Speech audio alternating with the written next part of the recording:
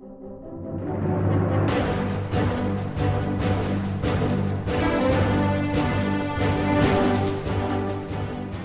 to the Verse by Verse podcast, a ministry of the Friendship Congregational Bible Church. I'm Richard Church, the teacher on Verse by Verse, and I'm glad you've joined with us today as we study together God's infallible Word, verse by verse.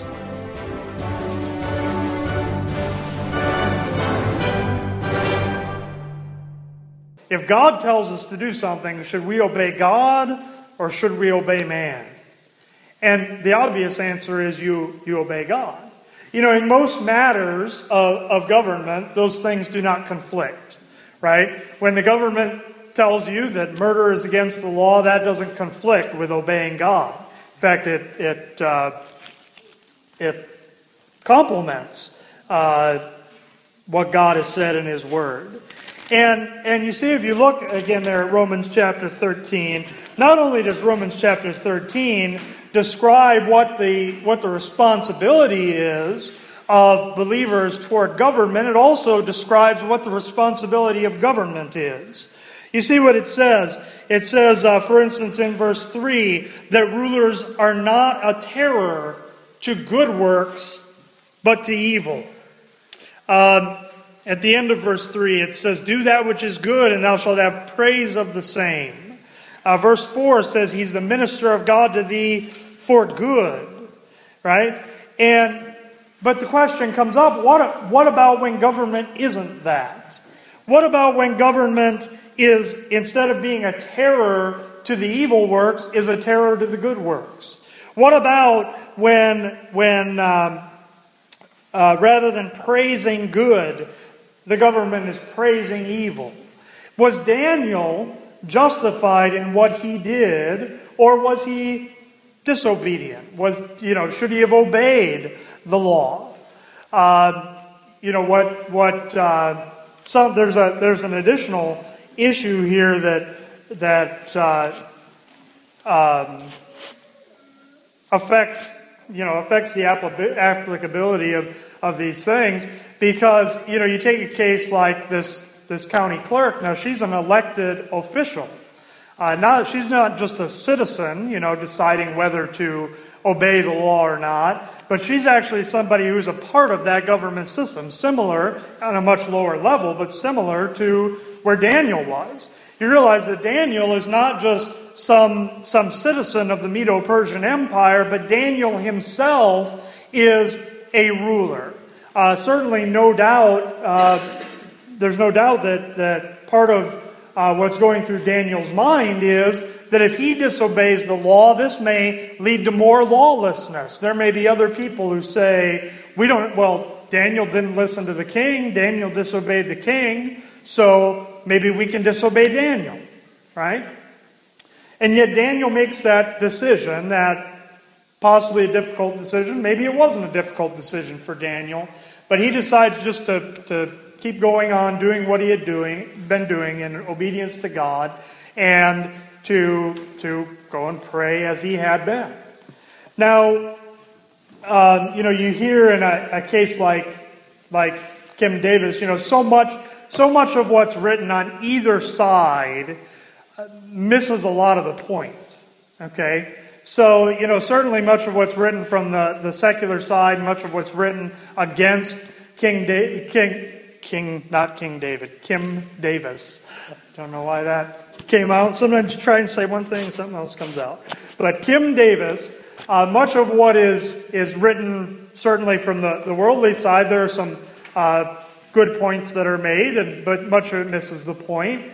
And even much of what's written from the Christian side, no matter what position they take, misses the point. What Kim Davis did in refusing to issue a marriage license to this couple, not only does it not violate the Bible, it doesn't even really violate American law as it's been historically practiced. You realize there are all kinds of questions here just legally, not even talking about the moral biblical questions. For instance, the question is, if Kim Davis violated a law, what law did she violate?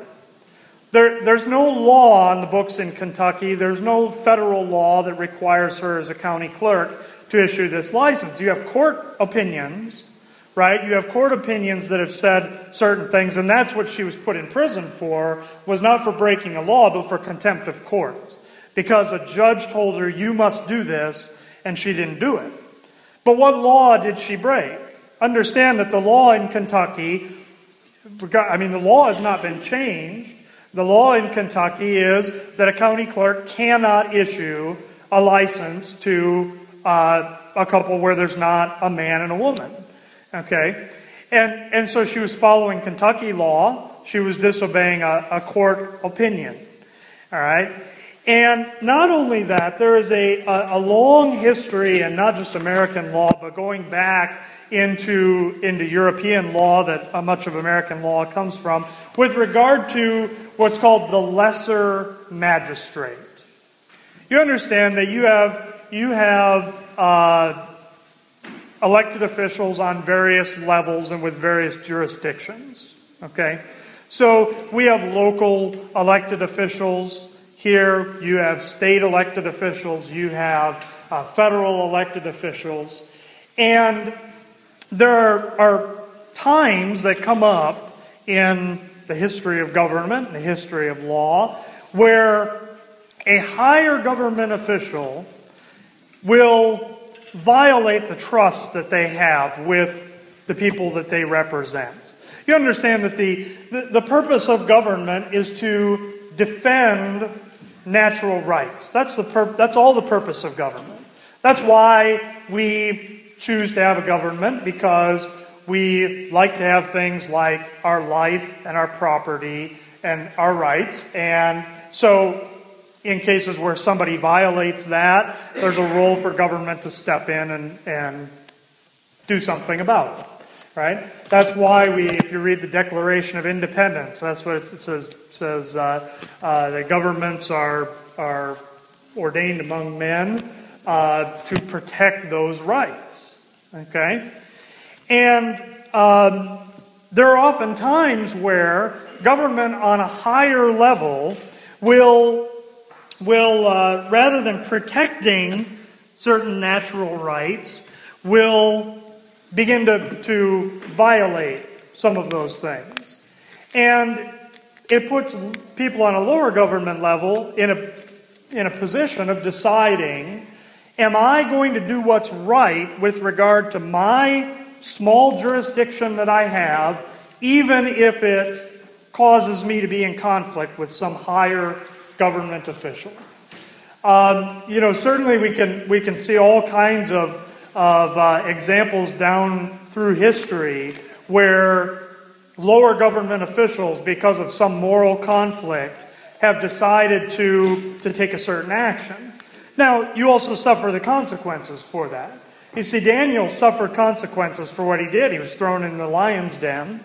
In his case, the Lord delivered him from the worst of that consequence. But you see how he didn't even really try to resist or anything like that. He just said, I'm going to obey God, whatever the consequences are. At what point are you willing to make a decision like that?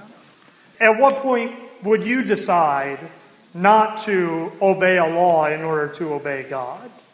Have you thought about that? I think there's value in thinking about hypothetical situations that come up and thinking about how would I react in that situation. Because when you look at the direction that our culture is going, those kinds of decisions are going to have to be made more and more. Those kinds of decisions are going to become much more common, and especially for somebody who's holding a position within government.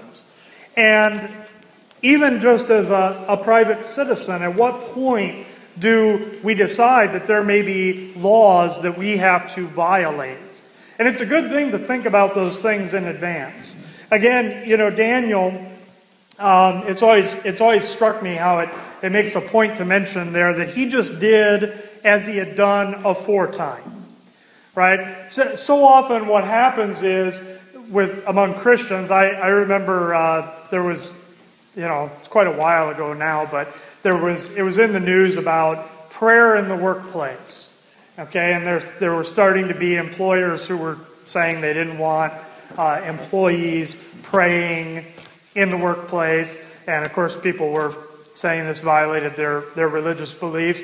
And what happened was there were a bunch of Christians who had never prayed in the workplace before who said, "Oh, if they tell me I can't, I'm going to go and pray."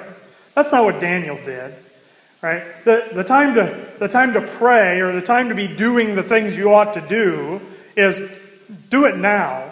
Don't wait for somebody to tell you you can't and then take some rebellious position about it. And there are a lot of people who approach something like this Kim Davis situation, where it is a very rebellious view toward government, right? And maybe they didn't even think about some of these issues before, but as soon as the government says you can't do this or you have to do this, now we're going to make it a point to make a show of disobeying the government. That's not the right attitude for a believer to have. See, Daniel had a humble attitude when he would do that when it was legal for him to do it. When he would stand there with the window open 3 times a day and pray to his God toward Jerusalem, he had a humble attitude about it when it didn't cost him much to do it. Okay? And he had a humble attitude about it when he chose to disobey the law and just do what he had been doing. You could argue, really, that Daniel is being subject to the authorities, because when they come to take him to the lion's den, he doesn't resist. He just goes with them. You see that with the apostles in Acts. They don't try and start some armed uprising or try and replace the council. They just go along with it. In fact, there are times with the Apostle Paul where he actually turns the law around on his accusers and causes them to have to obey their own laws. If you go over to Acts chapter 17, actually it's not chapter 17. If you go to chapter 16, actually, Acts chapter 16, one of the many times when the Apostle Paul found himself in jail. To begin in this case, actually, what the case against him was he had cast a devil out of a girl that was possessed.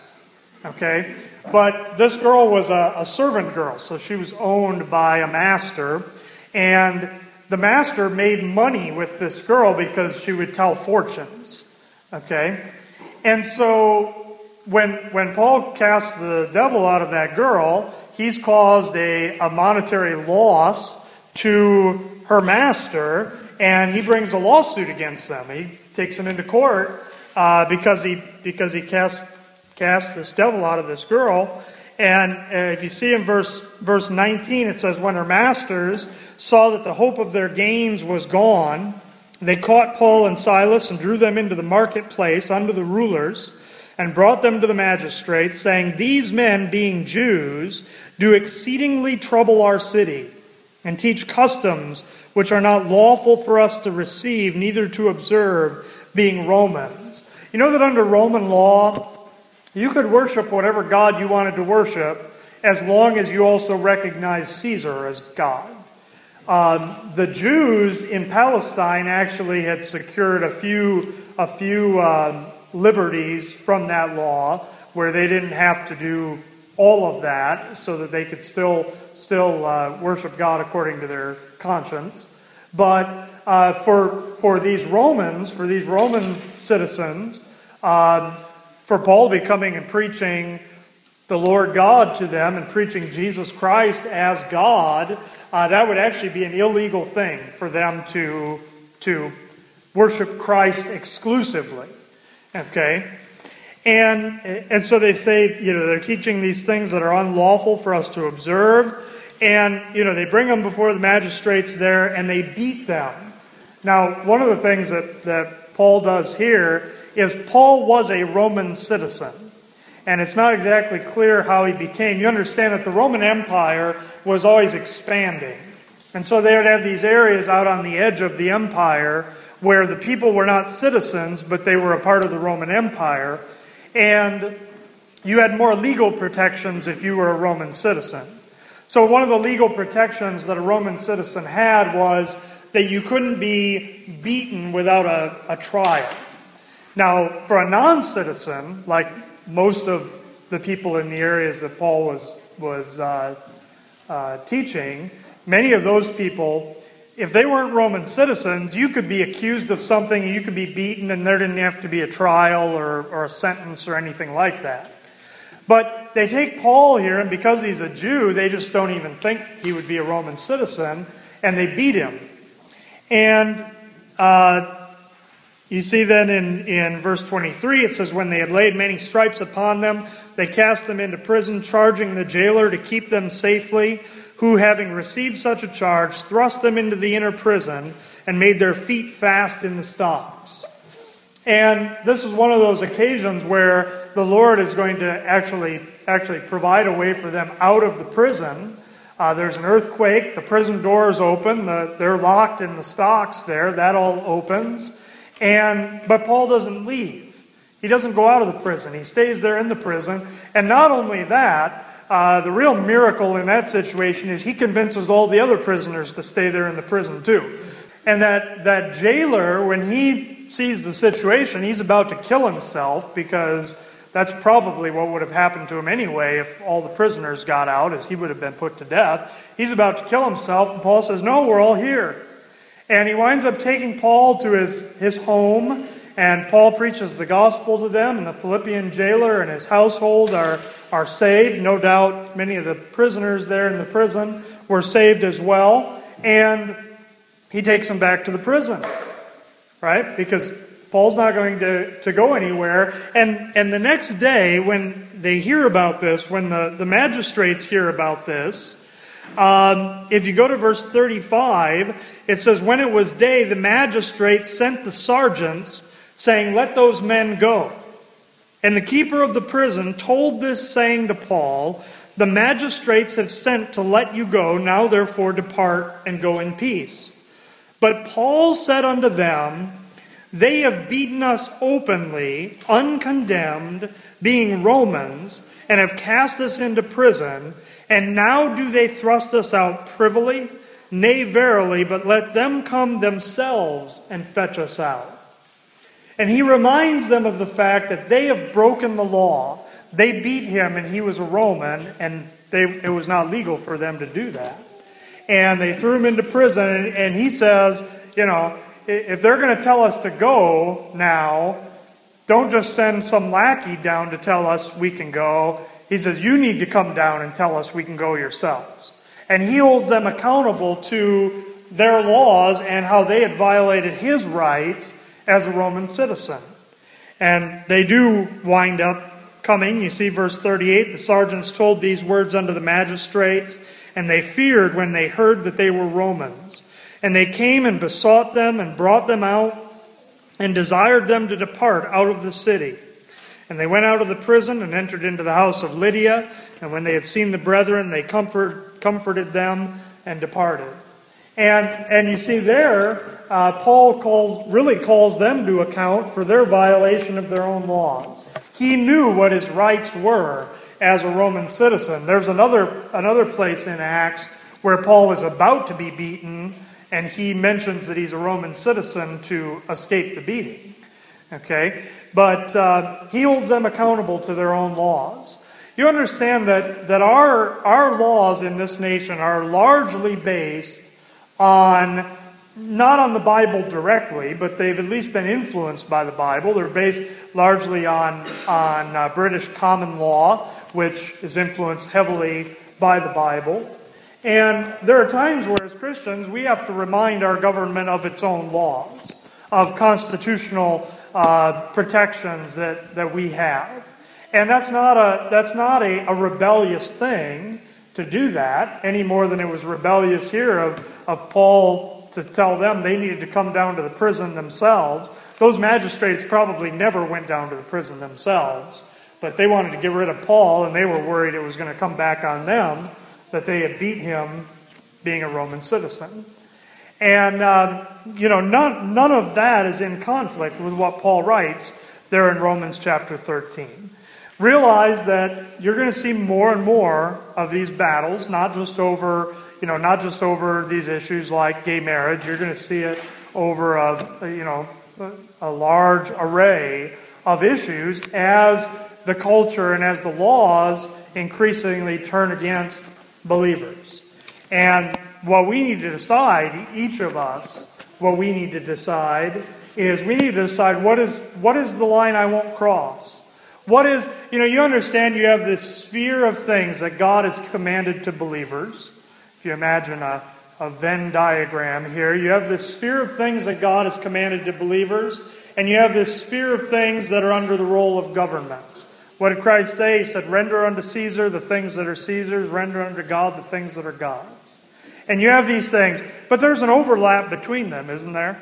Right? There are certain things that are under the jurisdiction of government and certain, and the jurisdiction of God, certainly.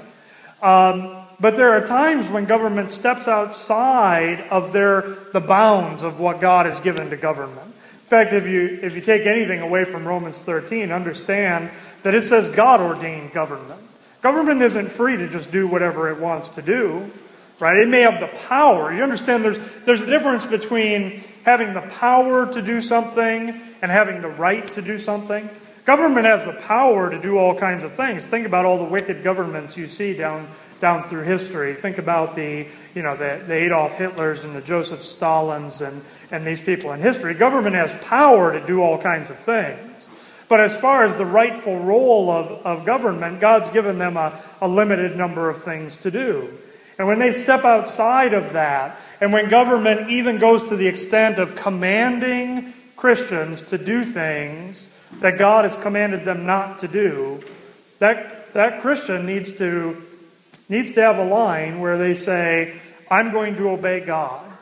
And when I obey God, if there are consequences for that, then I'll suffer those consequences, whatever they are, and be faithful to God. Because when you're put in that place, which would you rather be unfaithful to? Would you rather be unfaithful to a government of man, or would you rather be unfaithful to God? But you understand that takes boldness. And it takes some forethought, because in the heat of the moment, some situation arises, right? You understand what happened in that Kentucky courthouse was some people who didn't even live in Kentucky they heard that this county clerk was not issuing marriage licenses, and they came from a different state with a camera crew and with a big entourage of people and invaded the courthouse and said, we want a marriage license, to make a big point about it. Right? In the heat of that moment, the thought may come into your mind, if you've never thought of it, the thought may come into your mind, okay, it'll just be easier to go along with this. And you may regret that later on. That's why it's important to think about these issues in advance. And, we may all long for a day when Christians didn't have to make many of those decisions, right? I mean, there was a time where the culture and the laws were more in line with Christianity. That's not the case anymore. And we need to think about those issues. We need to think about where our line in the sand is that we won't cross. And will we be faithful to God, even if it means disobeying man? When you think about where our country is today, you think about, if you go back 15 years, if your 2015 self were able to go back to the year 2000 and talk to your year 2000 self and describe the world the way it is today, you wouldn't believe yourself, would you? You think about not just the moral decay, but just the state of the world and things that are happening between nations and that kind of thing. Just 15 years, the world has changed so much.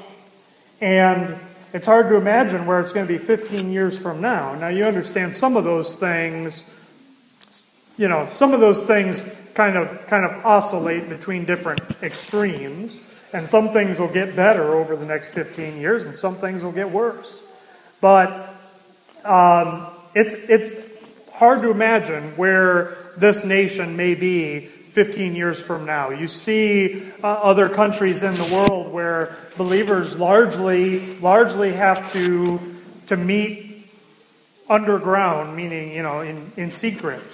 And it's not inconceivable that we could be there in 15 years. Not, there will always be some outward professing church that is able to get government sanction and not suffer persecution. But it's if you're going to be a Bible-believing church that you run into those kinds of conflicts. You realize in China, there's a big state-run Christian church in China, but where the believers are in the underground churches, because they realize that truth is not being taught in the state church. It's basically there for the purpose of propping up the state. And that's what much of the Christian church is becoming. It's becoming sort of an arm of the state to just sort of prop up a certain established order. And you realize that the truth of the Word of God is something that causes conflict. It's something that, the Word of God, you can't stand for it. The Scripture says that all who will live godly in Christ Jesus shall suffer persecution. And that's less true in a culture that more reflects the truths of God's Word. It's more true in an ungodly and wicked culture. But if you're not suffering, that verse tells me, if you're not suffering some persecution in some way, you're not being faithful to God's Word, because that's what the result of faithfulness to God's Word is. All that will live godly in Christ Jesus shall suffer persecution. We don't desire it, we don't want it, but it's there, and it's coming in a greater degree. Certainly the Word of God warns us about that. And that's where we're going to close with a word of prayer. Lord God, we thank you for these things from your Word. We pray that we would take boldness from an example of a man like Daniel. We pray, as the Apostle Paul asked people to pray for him for boldness, that we pray that we would have boldness to speak the truth of your Word. Even as much as we've seen our nation change, we still have great freedom to make known those things. And while there may be a social cost often to sharing the things of your Word, we pray that we would count the cost of disobeying you far greater than the cost of whatever persecution may come as a result. We just pray you would give us wisdom and discernment. Pray that in these things that we wouldn't just go off sort of half-cocked and making rash decisions. Pray that you wouldn't allow us to fall into just a rebelliousness and a bitterness, but rather we would just seek to obey your Word. And obey it whether there's negative consequences to it or not. Obey it when we're free to do so, and obey it when we're not free to do so. And we know that you'll strengthen us and help us to endure whatever the results are. We thank you in the name of our Lord and Savior Jesus Christ. It's in His name we pray. Amen.